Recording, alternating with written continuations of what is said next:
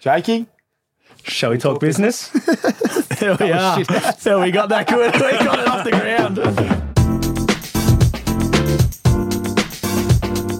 This episode is brought to you by Bay Juice. Bay Juice translates to pear in Korean. That's right, Bay Juice is 100% Korean pear juice. Oh, it's absolutely filled to the brim with micronutrients.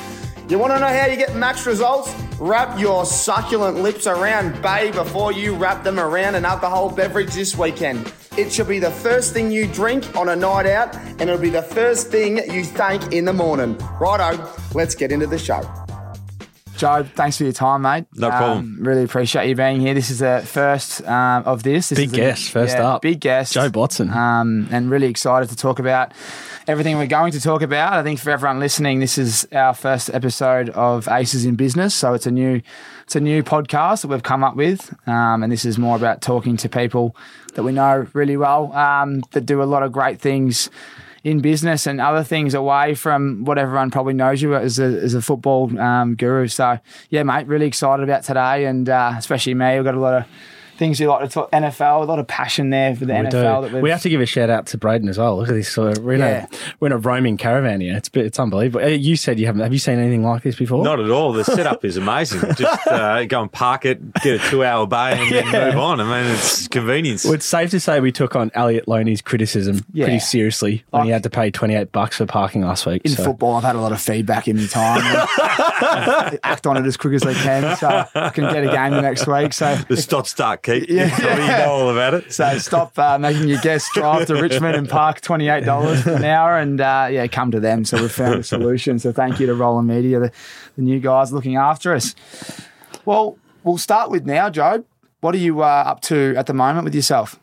So, full-time dad, which is keeping me busy. Got 2 little ones and a third on the way. So it's exciting. It's a fun house. It's chaos, but enjoying it. A long time ago, I was a selfish footballer, and children level you out very quickly. You realise you're not the most important person in the room. So that's been a fun adjustment. And then still working in property business. So we buy residential properties for investors and owner-occupiers, and manage rent rolls as well. And then a few other ventures that I've been undertaking over the past few years, and obviously have the cafes and the hospitality group over in New York, and then have just started an instant coffee business here in Melbourne. So Morning Joe Coffee is the group that has probably been a 2-year process to get us to a stage where we've got production and a product that's out in the customers' hands, and it's been a fun process to go, from starting from scratch. Hey, that's unreal. When did the Morning Joes go live? So we went live in January.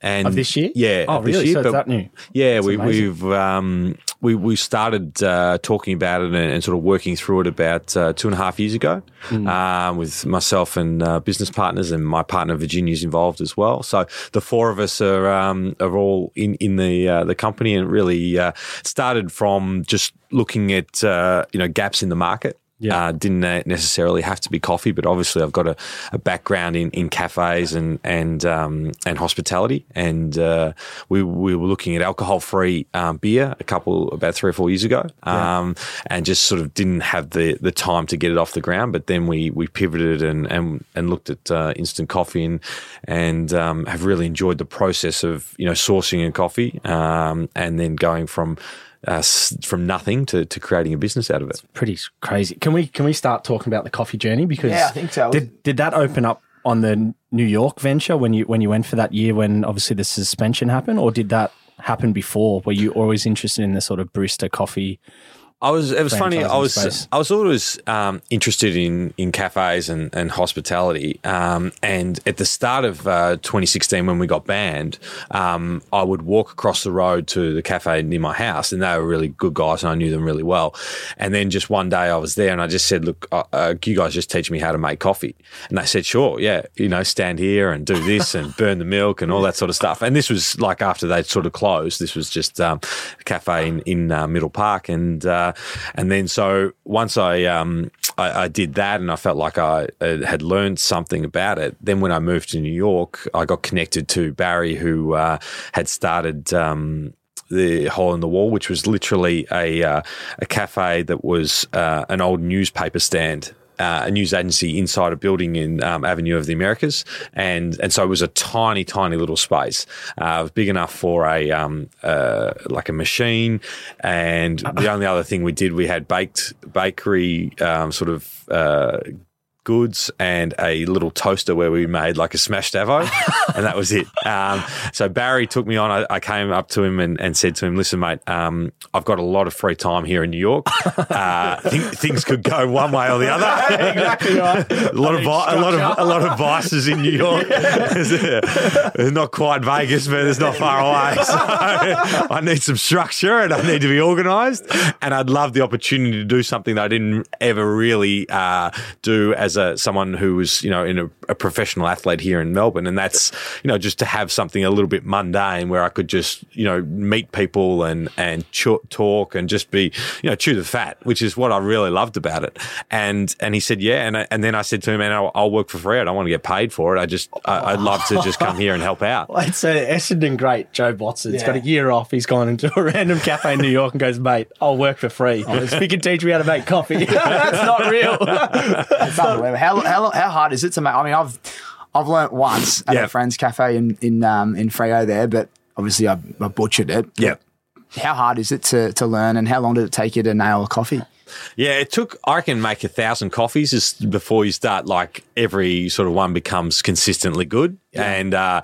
And luckily, like, the Americans don't necessarily have as sophisticated palate as what we do. It's 1,000 angry. There was a lot of time where I just shoved the lid on and just handed it there, and they didn't want them to look at what the bubbles and things like that I created. Do you have like an opinion of their coffee before you went over there? Because naturally it's pretty bad if I compare to here. Well, like every Australian and particularly a Melburnian is, whenever you were anywhere around the world, you'd try and find an Australian cafe. Yeah, that was true, isn't it? That was what you would be looking on Google or Yelp or whatever it was, and saying like, is there any Aussies who have started something here? Yeah. And so I was exactly the same. I had the same philosophy about it. But that was the introduction to Hole in the Wall and the cafes there. And obviously there's been others who were sort of further ahead of us. Bluestone Lane is a huge one over there with Nick Stone and Andy Stone, who've gone on to sort of conquer all of America and doing really well. And we're sort of a few years behind them. But Barry and the team over there have done a wonderful job at growing not just Hole in the Wall, which is the cafe arm of the business, but we've got a fine dining restaurant now, Isla, Daintree, which is a bar. We've got a membership club over there. So Parched Hospitality Group, which is what we are, is I guess the umbrella, and underneath that is all these sort of hospitality ventures, and it's really been driven by these Australians. So Barry's a Western Australian, and we try to employ as many Australians as we have. Right. Any Australians over who are listening, and they'd love an opportunity to go and work, in New York, we're always looking for Australians to come over and work awesome. For us. We can get visas and things like that, and we love being able to have the Australian feel in our cafes, and I think our customers really love it, enjoy it as well. So it's been a really interesting development from something that was so small to something that's growing now, and it's been a really enjoyable one. And a lot of the credit goes to Barry, who's the managing director, Barry Dry, who's been able to grow the business. So did you, when you started this, I guess, hospitality group, is this with Barry? Is there anyone else in it along with you yourself? Yeah, so there's originally sort of 5 owners of it, and so Barry and his sister, and then 2 mates from West Australia that he grew up with, and then I was the sort of the 5th person, and then we've as we've grown and we've taken on more capital and things like that, we've obviously had new partners come along, did some raises.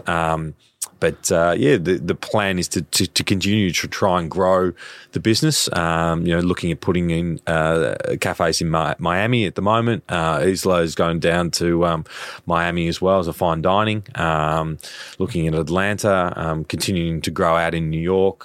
So it's been a really fun journey, and the guys have done a great job, and we get an enormous amount of support of Australians. It's been difficult over the last 2 years, but the amount of people who would, tag me in a photo or on Instagram saying, "I went to your cafe, I had a great coffee." Like, we get a lot of people who are traveling who have really been very supportive of it. So we're very thankful.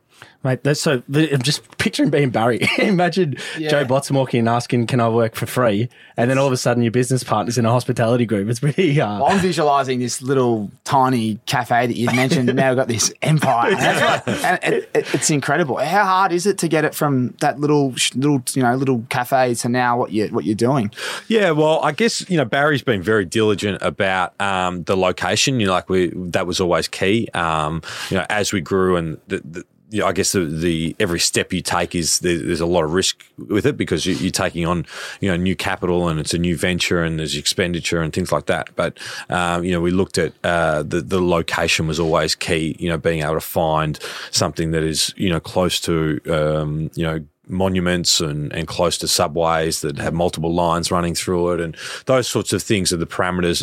Outside space, and so each step you take, you're trying to continue on a formula that makes sense. But early on, obviously, the limited amount of exposure you have is difficult, because you've got you don't know what you're doing. Like you're taking, you sort of dipping your toe in the water, but you've got to, if it fails early on, it's very hard to convince people to then put in more money to, make it work next time. So you have to build slowly. And that's what he's been able to do. And just as he's grown, we were able to take some advantage. We did a capital raise internally in December 2019. So just before COVID hit. So we had a fair bit of capital. And then we were able to sort of pick up some sites that probably we wouldn't have been able to afford pre-COVID, but we had the capital to be able to do it, and then took over them as rents plummeted. Yeah. So we were able to get into spots that we would never have been able to afford afterwards. So, part of it is just luck and timing. Through crisis comes opportunity. How much capital would you have to raise to be able to do this next step? Well, I guess you're probably looking for a first-time cafe with maybe a 40, 50 seat sort of thing, and we were doing it on a budget. You're probably looking at raising 300 US, something like that, to start yourself off. And then as you get bigger, obviously, more and more money that you're raising. And it's not just always bigger is better either. The bigger you are, the more responsibilities, the more management that's required, all those sorts of things, the more things that can go wrong. So I think it's what patience is something that is really important in it. You want to sort of build slowly until you've got all the right, I guess, systems in place to be able to withstand that type of really quick growth or those problems that come with quick growth. One thing, me and Tommy were actually very keen to speak to you about this Gary Vee engagement you had. But one thing you actually said on the conversation with him, which resonated, probably were a little bit better than I was when you were playing, but is when you're sort of tied to a sport and a career, you kind of lose a bit of, your own self-discovery and finding out what you like and who you are potentially outside of that sport, because you're so defined by it.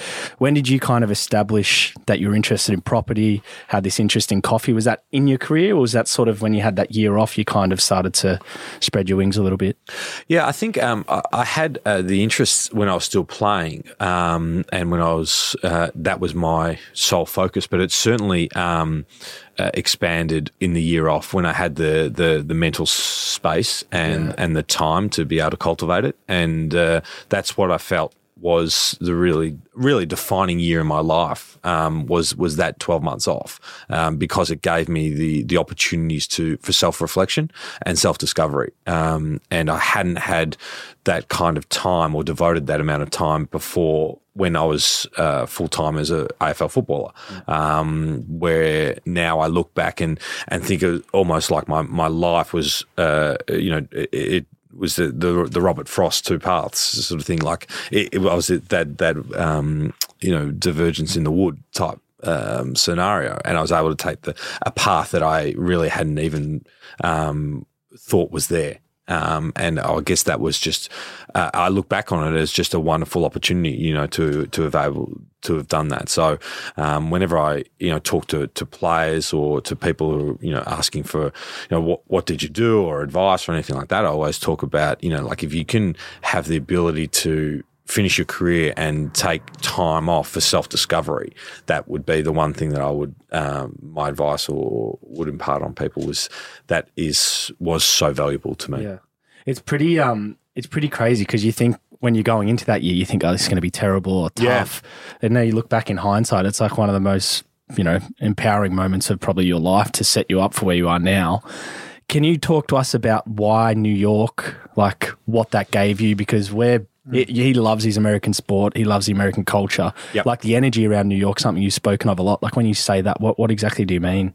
Well, like Tommy, I'm a huge NFL fan. I had been to New York for on multiple occasions previously, but I'd always wanted to immerse myself in a city. And whenever I travelled, I always felt like I was, obviously living in a suitcase and moving on. And the value for me to be in New York was about really feeling like it was a place where I could reside and felt like almost home.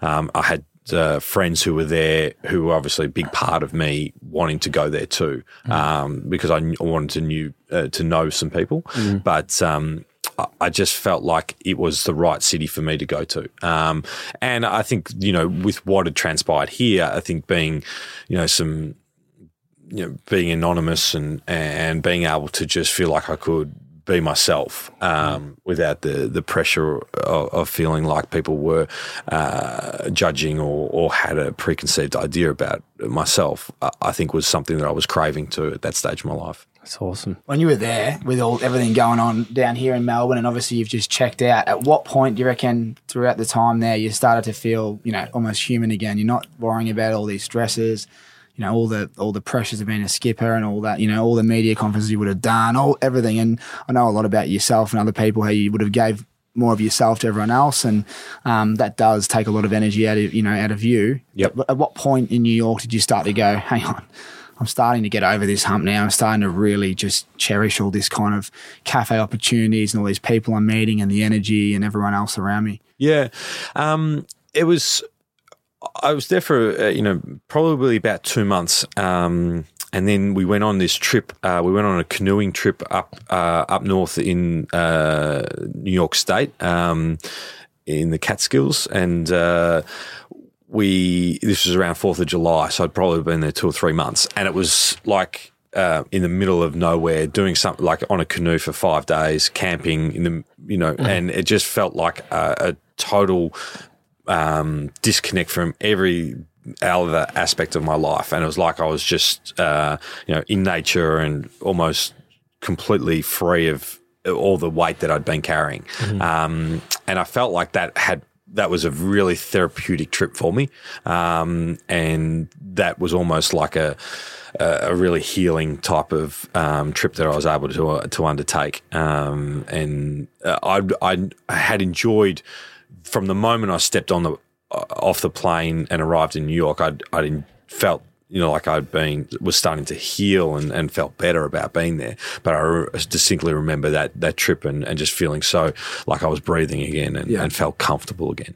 It's pretty. So when you went there, I heard you wrote a list of like things you wanted to accomplish. Some were kind of quirky, some were actually probably more towards where you wanted to go. Yep. What was on that list? Like, if there's all sorts of things. Like, I wanted to live in. This was before I was back in Melbourne when I did it. When I wrote the list before I took off, so it was I wanted to live in another city. I wanted to learn 3 new skills. I wanted to meet someone. I wanted to. I can't remember a couple of the other things, but they were a mixture of I wanted to be out of my comfort zone. I wanted to really think about what what life would look like for me, those sorts of things. And then some of them were funnier and like stupid. But we love stupid. I've kept it somewhere. I've got it somewhere. You tick most of them off, though. Yeah, I did. I was really happy with how I did. I did all sorts of things that year. Like I filled so much into that period of time. I went hiking in Norway. I went on all these different places. I was in Sweden by myself, and all these things where you just don't feel like you really explore when perhaps you're in a routine. Yeah, and that was breaking of the routine that was really important. Did that make you like almost not want to come back at any point because you were enjoying life so much and you were doing things that were so unique to what you'd normally done? And obviously in Melbourne, you're defined as always a footy player, and Tim Watson's son probably before you played footy. Like, was it nice to be away from that for a while and almost kind of, I don't want to go back to that at any point, or were you always coming back? No, I was really struggling to come back. I moved my flight back. I kept moving it back and back and back because I was really I was battling coming home. Yeah. And my sister was getting married, so I had to come home. But I don't know. It wasn't easy for me to come home. It was a real struggle, and it was because I felt like I was about to. I felt like I was like a happier, healthier person away, and I didn't know that I wanted to subject myself to going back to something that was painful. Yeah, and that's right. That's what I'd be thinking too. Yeah, it was a really difficult. I was, where you're sort of avoiding something. You're starting doors, mate. I was going to say, you know it's coming, I reckon, at the end of the trip. I reckon you would have had that sweet spot right in the middle, and then you're like, oh, I've got to go home. That's crazy. So you went through, like, adversity through your whole career, which is quite admirable, really. Like, a lot of it was, unbeknown to what you could control. But do you find that that's helped you, like, operate with your business and day-to-day with people? Like, has that actually helped you in certain areas that you can kind of look back on and almost be a little bit grateful for how that's maybe matured you or made you sort of more aware of, the world that is? Yeah, I really am. Grateful is the right way to describe it. I mean, the lessons that I've had and the experiences that I've had have turned me into the person that I am now. And I would much rather have had to fight and struggle for it than it had to have been easy for me. I think that as a player or as a professional athlete, you learn some really wonderful skills that you can carry on to the next phase of your life. But the transition from being a professional athlete to the world that you then go into, which is a very different one, is a difficult transition to make, and I feel especially for any athlete that struggles with that, because I can understand and empathise at how difficult that transition is, where you go from being completely absorbed by one thing and dominating your life, for it to be gone, and then to have to navigate the rest of your life and your world. And so for me, it's been, I look back on everything that I had as a really great opportunity, and I'm thankful for it. Yeah. Do you have a view that players now that have platforms are probably going to be more relevant than they'll ever be because people want to watch them, people are fans of their footy clubs? Do you have a perspective on they should be using their platforms, their social medias, to kind of allow themselves to create a brand or create businesses that are going to set them up beyond, footy, for example? I don't think that there should be. They should do anything that doesn't make them feel comfortable, because there are so many different types of personality types. Like, I'm not an extroverted type of person. I would rather no one know anything about me, but I understand that is not how it really works. Like in society, like you need to be able to interact with people, and you need to be able to, and that's what business is about. I think that all players and all athletes should realise that they're never as relevant as when they're playing, and they just have to accept that. Because if you fight that, I think you end up living in the past, and I don't think that is a healthy way to approach it. I think that for people and players who want to facilitate their brand and and navigate, the social world and use the reach that they can have, I think that it's a wonderful opportunity for them, and it sets them up. It's like when I talk to people about property, and I talk to players, and I've helped a lot of players buy houses. I talk to them about the steps that most people take when they're buying a house. Most people buy an apartment, they save for another 3 or 4 years, and then they buy maybe a villa unit, and then they save for a bit more years, and then maybe they can afford a house. Right. And I was saying to you guys, like, you're missing 12 years of steps here. And that's the opportunity that you have. You can go straight into buying a house. Yeah. And that's a little bit like, I think, what they can do with their brand and their social media reach, is you've got this brand and this relevance that can elevate you, for 10 years plus that someone else might have to work for. And that's what you should use as leverage if you want to. If you don't want to, then there's no point in having a great social media following and a great brand if it makes you feel terrible about yourself. Yeah, that's a very good point. A bit like Tommy, mate. He's got a big following. No, you're spot on. I've dropped right off now.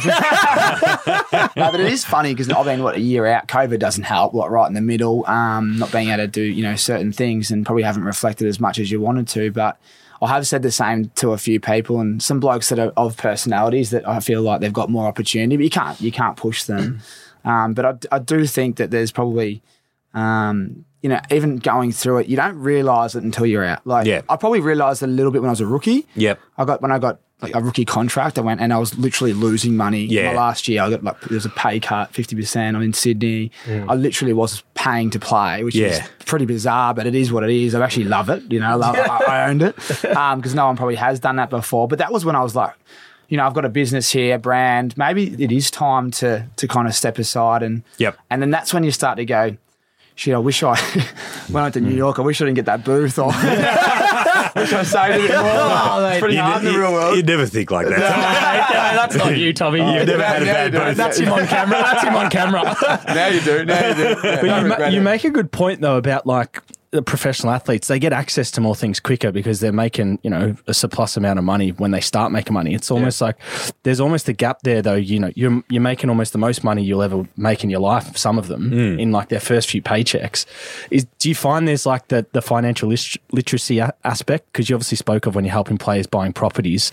Like that guidance, I can imagine, must be, pretty important for some of them. Absolutely, yeah. I think that what I would say, and my advice to players, specifically in AFL, I guess, is save enough money so that you can have a journey of self-discovery when the career ends. That would be my most valuable sort of piece of advice, I think, because I think that if you can have a 6-month or a 12-month period after the football ends for you, whether or not you've had a 12-year career and you feel completely satisfied, or you've had a 3-year career and you're bitter and jaded, I think that process is a really rewarding one that can really help you navigate the transition, but also facilitate the next growth in your life. Wow. And that I think is the one thing I would advise players, like if you can save or put away, 5% or 2% a year, it'll be enough, because it'll give you the opportunity to work out who you are and what you like. And those were the questions I didn't really ask myself until I had that 12 months off. It's pretty cool. Like, you could almost, for the listeners, it's relatable to kind of anyone that's doing any job that wants to change if they're in a position to do so, but almost having like a sabbatical period to, Probably going to book me a trip to New York. All I'm thinking here is Tommy, we've just started this podcast and he's going to be on a sabbatical in Miami working on it. I certainly haven't done that. I haven't done that. And it's great. I mean, the next thing is, when you did write that down, did you get the answers out, and what were they? Yeah, I did. I mean, I got the satisfaction of becoming a more rounded person, and having greater perspective on life, having and being thankful for the things that I felt were negatives. And that's what I was able to do. I was able to reflect on who I was, what my life had been like up until that point, the direction that I wanted to take it, and it's not something that is it's like you need to keep reminding yourself about it as you're going too, because you can easily fall back into traps of, I don't want to do this or I don't want to do that. But, my philosophy for that 12 months was just to say yes to everything. It's a silly sort of thing, think about it. But it was just to experience as much as I can. But life has a way of sort of pulling you back, to mundane, or you get into this level of comfort where you don't think you can do things and stuff like that. And I think you need to keep reminding yourself about that, and that's what I've been able to do. How do you kind of keep business fun and enjoyable for yourself, especially when you're scaling out and getting so busy doing multiple things? Like for you, what are some of the values or principles that you really enjoy, day to day in your business operation? Well, I try to do things that I enjoy. So being involved in businesses that I'm interested in. That's the thing for me. So I love property, so I enjoy coming and working for property. I love coffee, so I enjoy learning about things that I don't know. So I don't have a lot of experience building a brand, but I've really enjoyed doing that, and I've enjoyed building an online presence and the importance of that. And I've enjoyed, sourcing, trying to find the best possible instant coffee we can, and then trying to find, compostable packaging and those sorts of things. Yeah, exactly. It's not easy, but for me, it's that's what life is about. It's about constantly learning. And enjoying that process, because if you're standing still, then you're going backwards.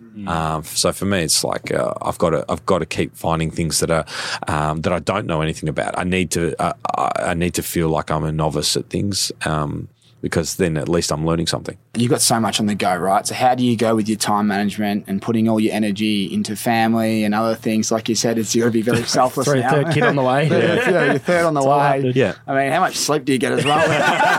There's a lot going on. It's incredible. How do you find the time to be able to do everything so methodically? Well, I think that for me, it's the family is the priority. So it just becomes everything works off the back of that.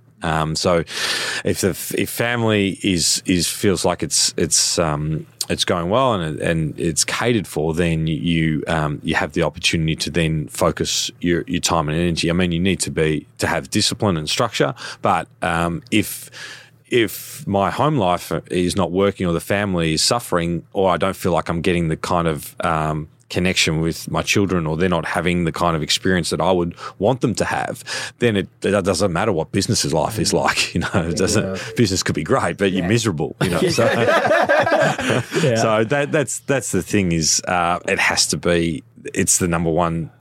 Priority for me, because really, I business is great, but it pales in comparison. Yeah. Happy wife, happy life, Tommy, eh?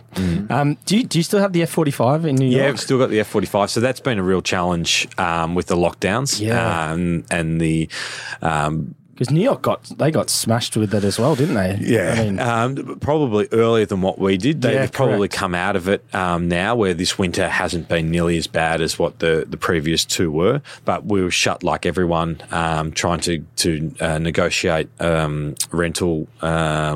Relief and that sort of thing. And then gyms will, here, we've been one of the ones where it's been very, very slow to come back. There's wearing masks inside or distance that you have to keep, those sorts of things. So it's been a real challenge. And that's been, again, it's a good learning curve about things don't always go well. And you just have to, sometimes you just sort of got to grin and bear it and just work a way, it's, like a plan through it.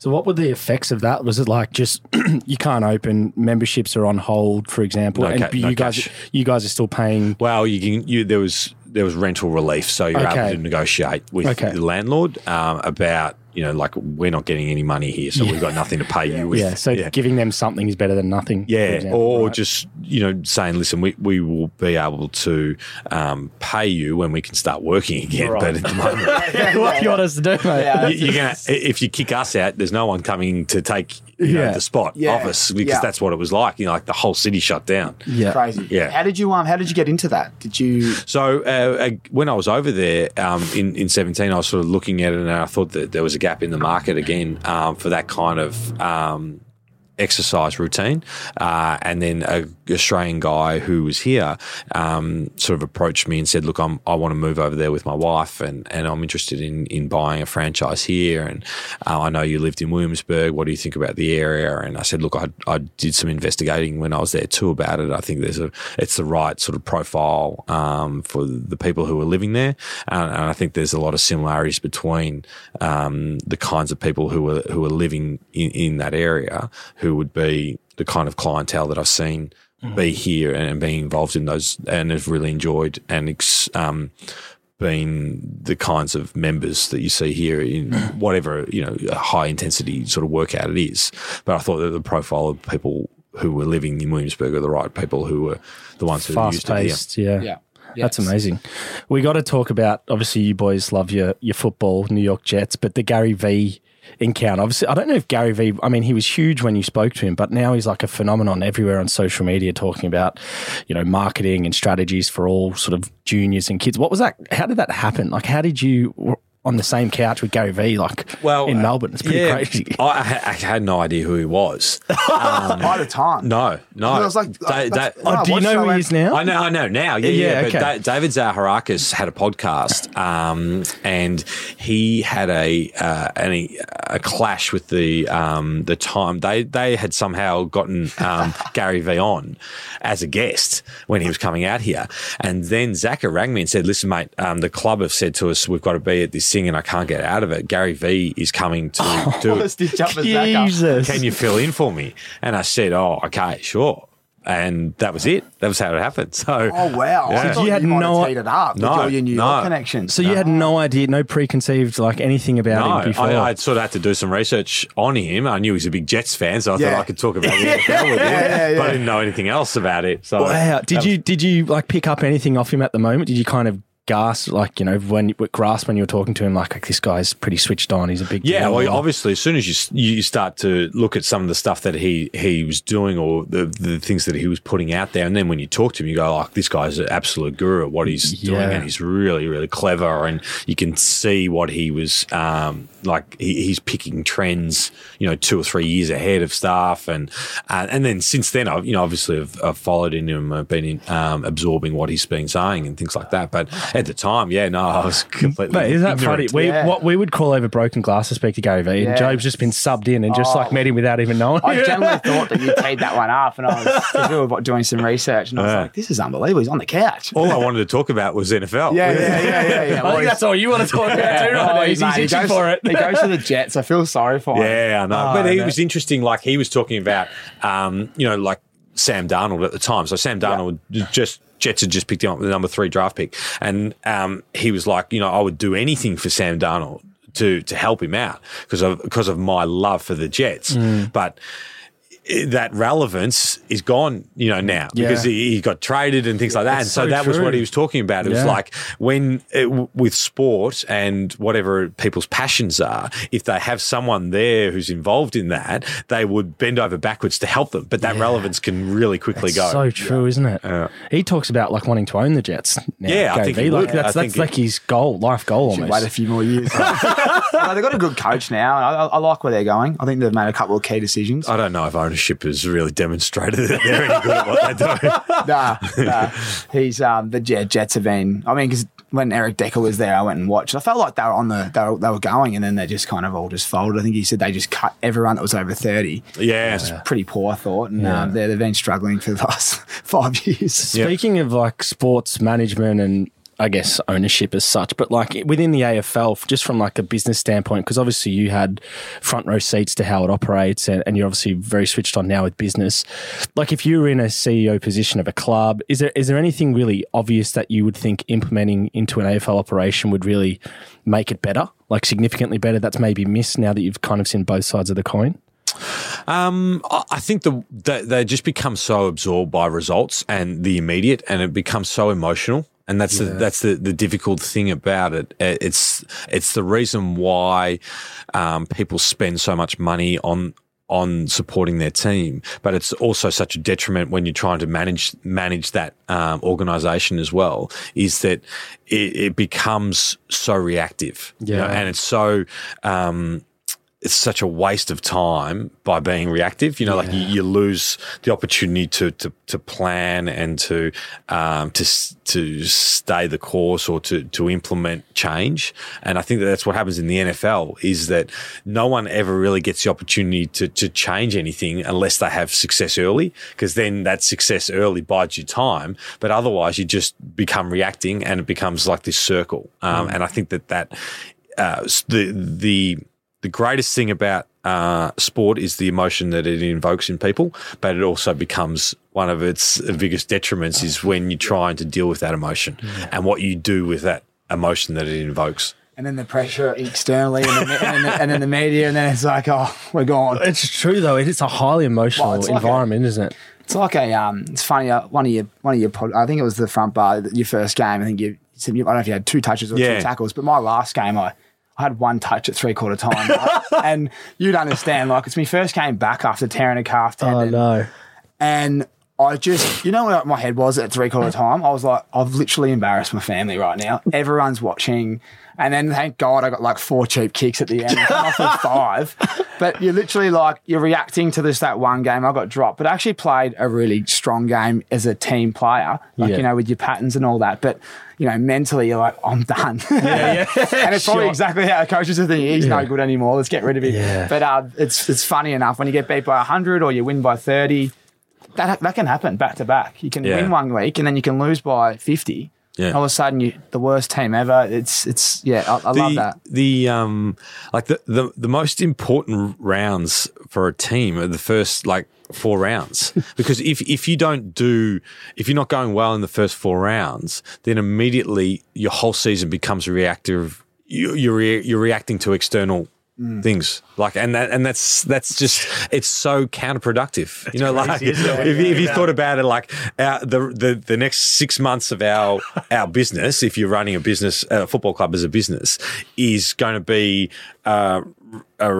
reaction to the first month of it. It's ridiculous, isn't it? That's how it operates. We've all been there, mate. The reviews go from 30 minutes to 2 hours. Players are like, I can imagine both of your boardroom conversations are a little bit more lighthearted than copping a spray by Ross Lyon at halftime for I could listen to this. So Scott Gumbleton lived with me, and he went and played with and I could listen to Ross Lyon stories over and over. You've got hours and hours. I'm sure you do. I need a year of self-reflection. I reckon you get the shakes if you walked around a corner and saw him at a coffee shop or something. No, we had a good relationship, but then the next day it was the worst one. It was great. No, it was just, like you said, I'm very grateful for being ripped a new one every second week. Yeah. But it's hard work. But yeah, they're very funny when you're not on the end of them. Yeah. They're hilarious. Like, there's things like, there was one day where I'm good mates with Hayden Sloth, right? So he's a rookie, and he's like, and he didn't manage this in the room. He's like, look, boys, I don't give a fuck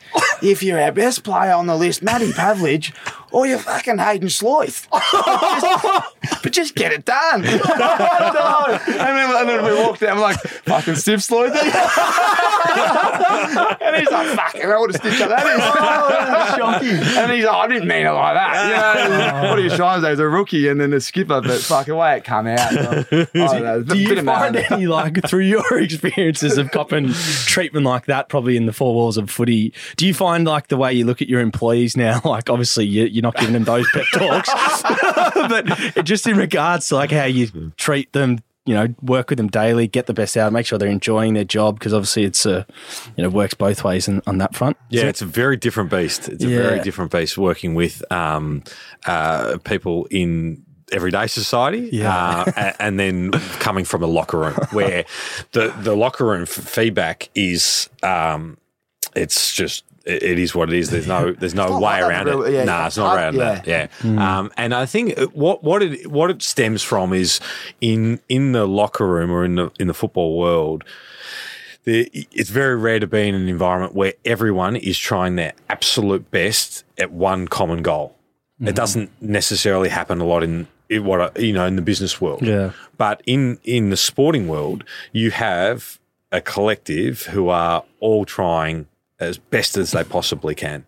And so that environment allows for brutality of feedback. Like it is, because that's what everyone's demanding of each other. So if you're not there, you find out really quickly. Whereas that's not really how the world works. Like in everyday life.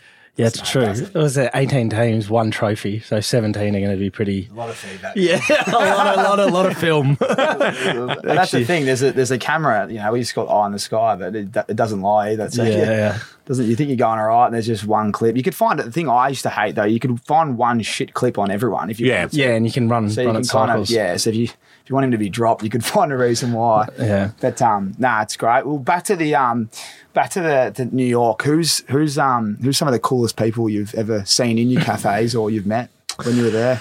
That's a good question, actually. I'm trying to think who we saw.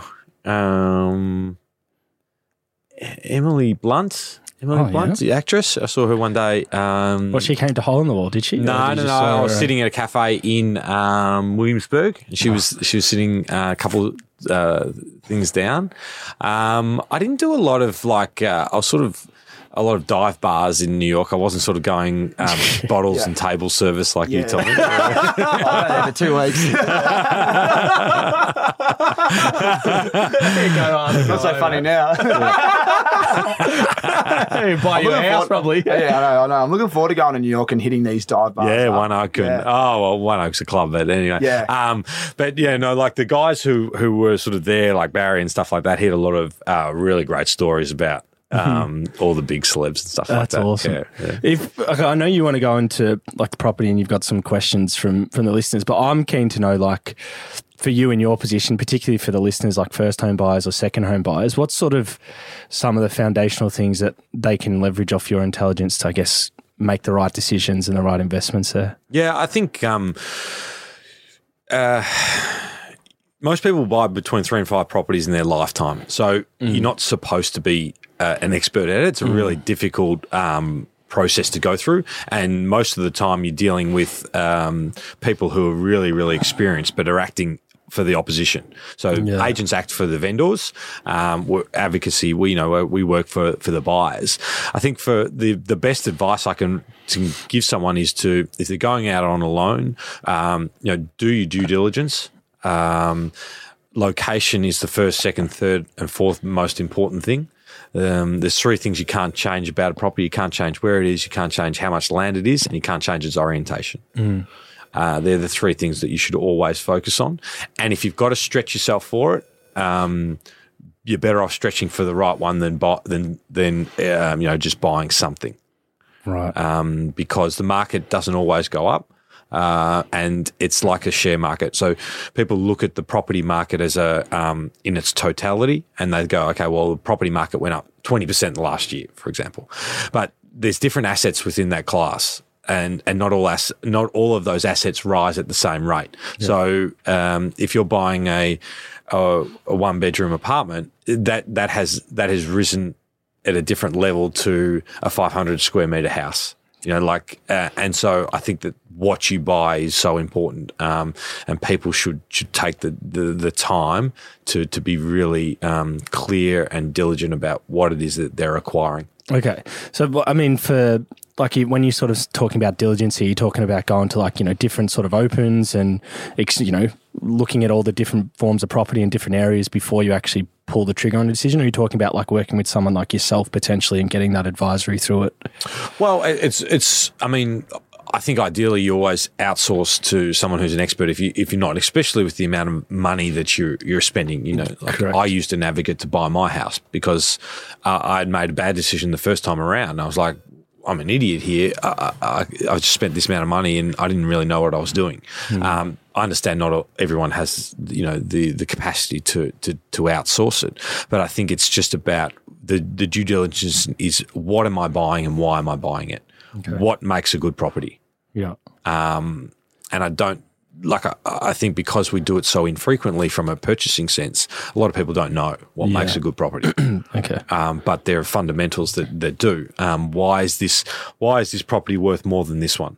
Yeah. Well, what are the things about it that the market likes? And the market is when I'm talking to people, if you need to sell or if you have to sell, the one thing that you want is as many people as possible buying it from you. Yeah.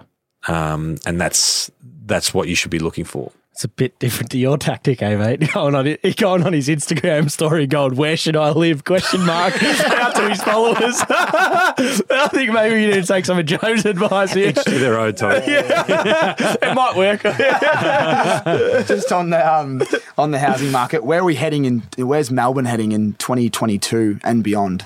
I think there's going to be a tapering and a softening of the market. I think it's already happening. We're in March now, the start of March. The market is different now than what it was in November last year, and that's how quickly the market can turn. People are putting their properties up for sale, thinking that they're going to get prices from last year, and the appetite is not there at the moment. I think what we need is to be in more of a balanced market where you're having some even growth. But what you look for is like an 8 to 10 year cycle is a property market. And yeah, there might have been 2 years of 20% growth, but there might be 3 more years of a negative growth for 1 year or 3%. And that's what you want. You want an evenness over like an 8 to 10 year period. We've just come out of a huge spike, which is unsustainable, and affordability is a real concern for a lot of people. And so you need it to be tapering off, whether it's accelerated by interest rate rises or not. No one really knows. I think that everyone was expecting interest rate rises, but there's obviously a huge concern in the world with what's going on in Europe at the moment, and these disruptions that's causing is going to be flowing through to equity markets, capital markets, lending markets. Whether or not every country is going to be able to raise rates at the way that they thought, there's too many uncertainties to be able to predict it. What I do know is that if you buy quality property, if you have a look at it over the last forever, 50 years, 100 years, it tracks and trends in one way. Yeah. Yeah, it's one of the safest investments, they say, if you look historically anyway. Melbourne's best suburbs to buy for investors at the moment? At the moment, after running so hot, there's not too many great investment sites. We're trying to get the market. I might step back out, mate. I think that what you want to be looking for is, like the average sort of, for investors, the average sort of range is probably between 700 and 800,000. So you want to be looking, okay, what can I get for my money around there, and how much land can I get in those pockets? So do I want to go down to Geelong and buy down there? Do I want to be a little bit further out north and buy some land up there? Can I get some land down, further down the coast, Seaford, Carrum, things close to infrastructure, those sorts of things? Have those prices already gone? That's what I would be looking for. You always look for infrastructure and schooling and affordability. I think that's for an investor. See, the market is starting to soften from a sales side of things, but the rental market's extremely strong. And so that's the balance, is as prices start to taper off a little bit from a growth sense, we're getting this huge amount of demand from renters.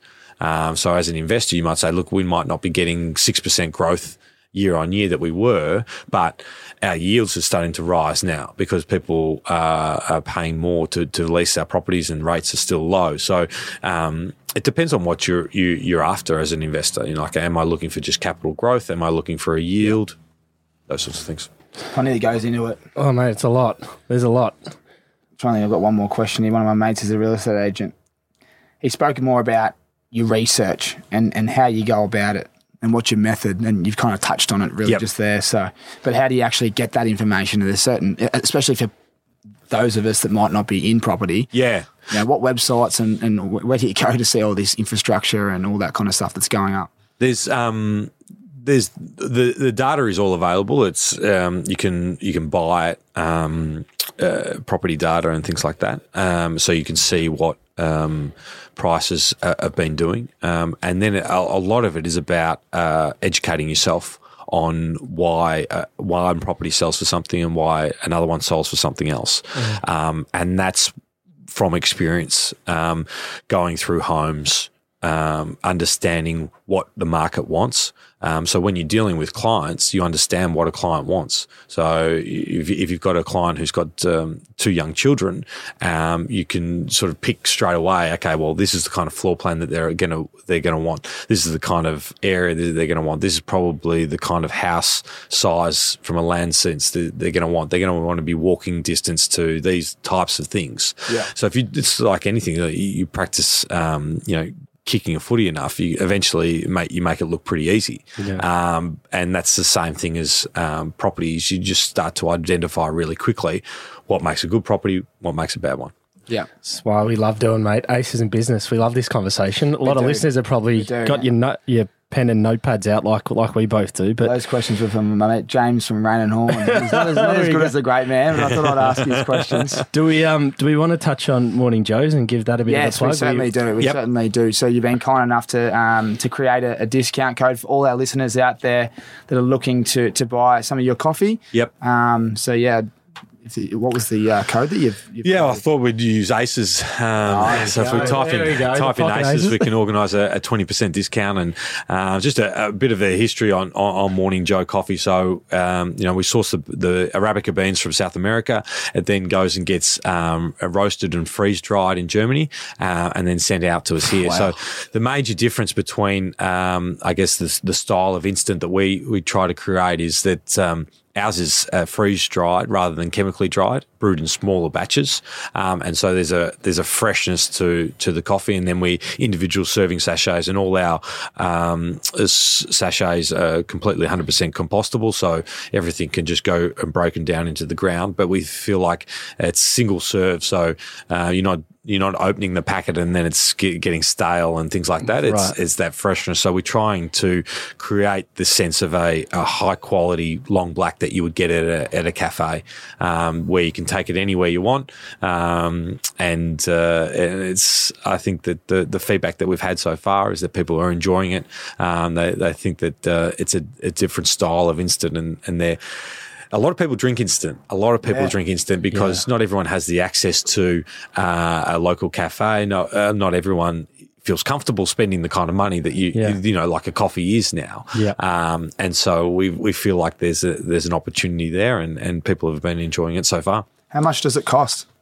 So serving packets come in boxes of 12. So it's $22 postage and handling. We're all online, so everything can be ordered online. Awesome. I've been walking down to the post office and dropping the boxes at the post office. I love the hustle.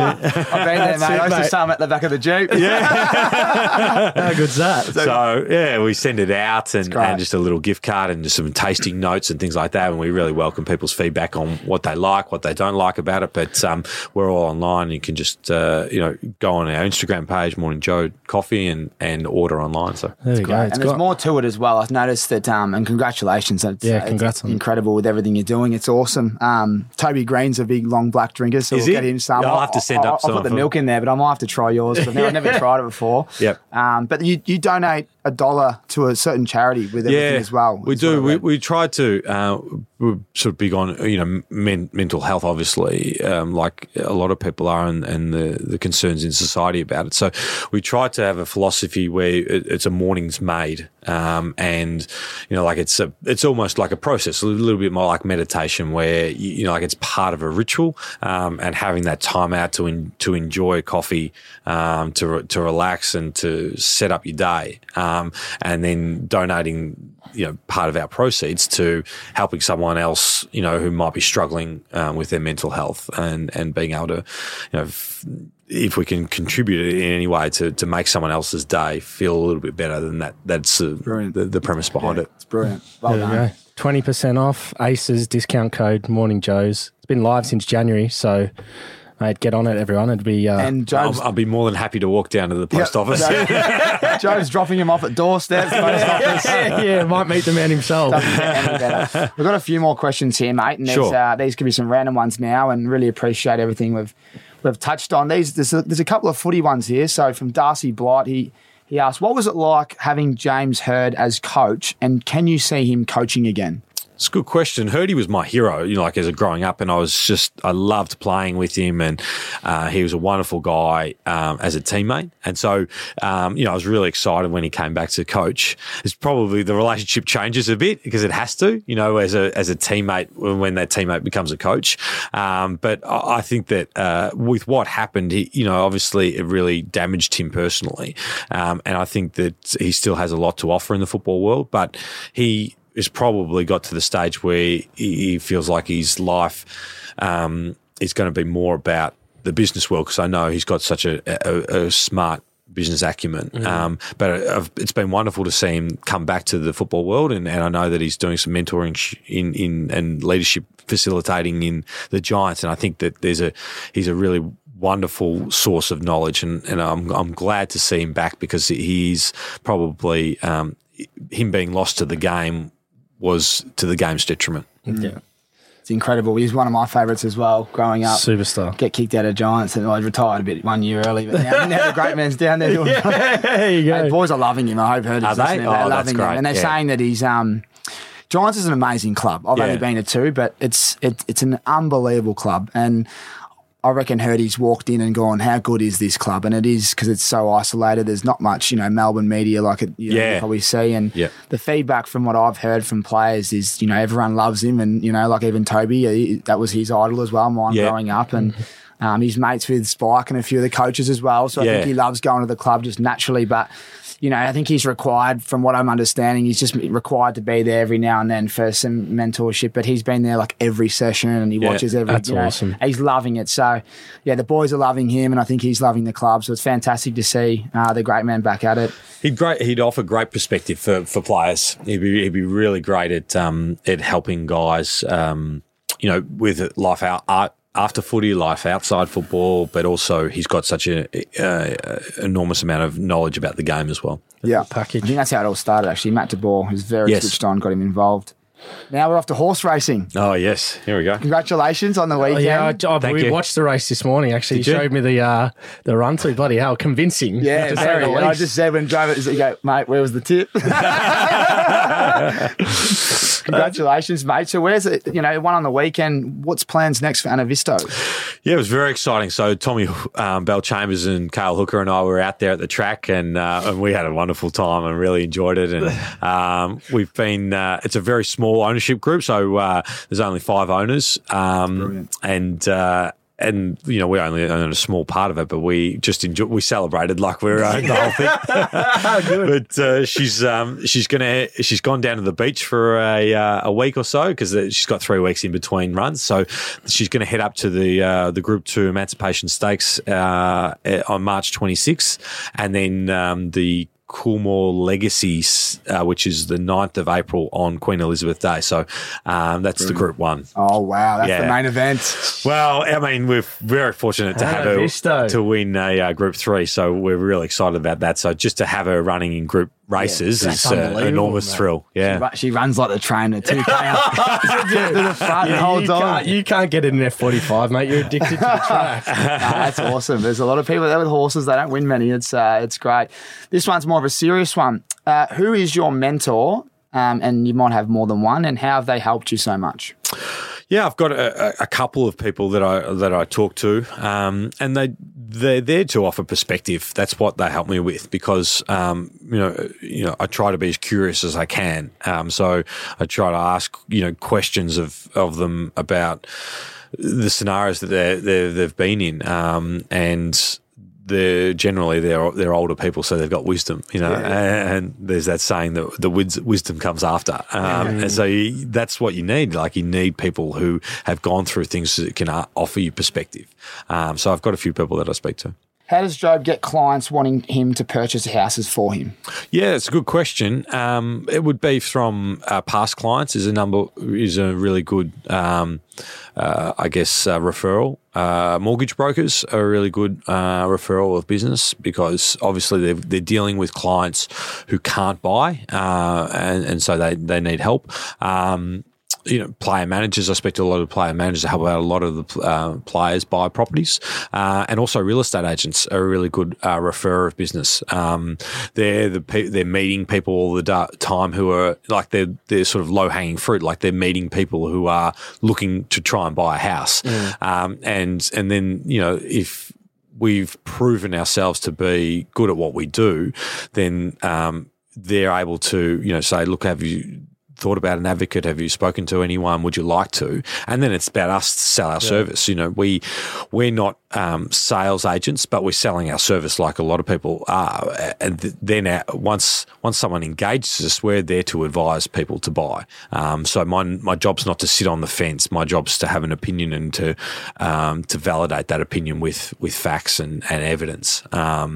So they're probably the main avenues of business: past clients, mortgage brokers, and agents. Yeah, referrals. Fantastic. So you're always on. Yeah. Can't switch off. No. It's great. Back to a footy one. This.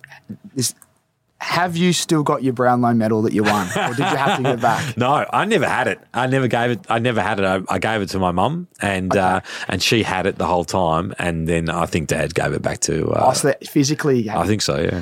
That's what he said to me. That's brutal. That even hurts me, mate. Yeah. I actually put a photo up on my Instagram because I was a big Bombers man. I think it was my second or first year of actually playing at Freo. Was it? Yeah, and I was like, what a champion. So here we are, now we're in a caravan together talking about business. Well, mate, that's pretty much all we've got. I mean, I could talk to you about, we're going to have, with Tommy Talks, this is Aces in Business. We'll talk NFL and NBA and everything else. But thanks so much for your time.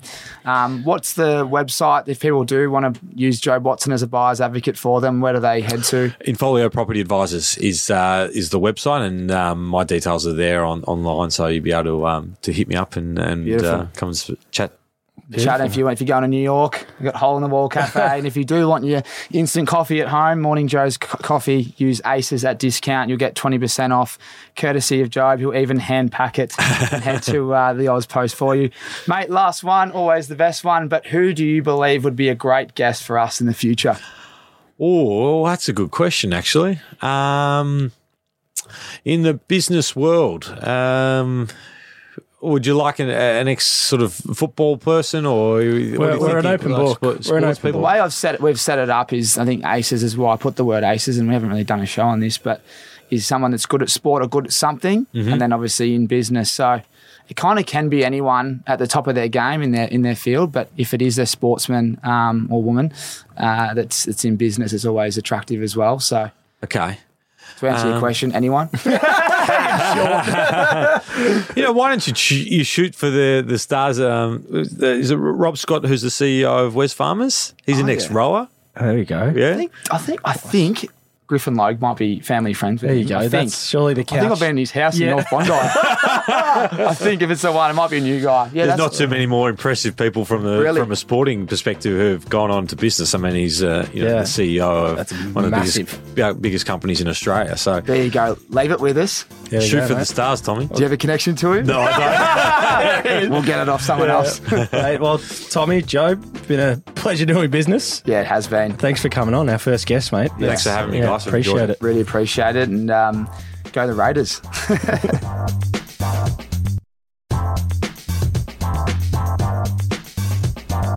Oh, there it is. Jobe Watson, ladies and gentlemen. Just a huge thank you to Jobe for coming on the show and talking to Jake and I and sharing so much wisdom and value to all the listeners out there. That's what Aces in Business is all about. We're trying to find all the entrepreneurs, all the businessmen and women in the world to sit down with us and just share a little, might be one tip, might be 20, but we want to make sure that everyone out there can grow and learn as much as they can from all the superstars around us. So thanks again, Jobe, and thank you so much to Bay Juice for hopping on board for this episode. Anyone drinking piss this weekend, you know exactly what to do. Get your lips around Bay before you wrap them around a beer or a drink or a spicy margarita, because you know the results in the morning. It'll be the first thing you think when you wake up.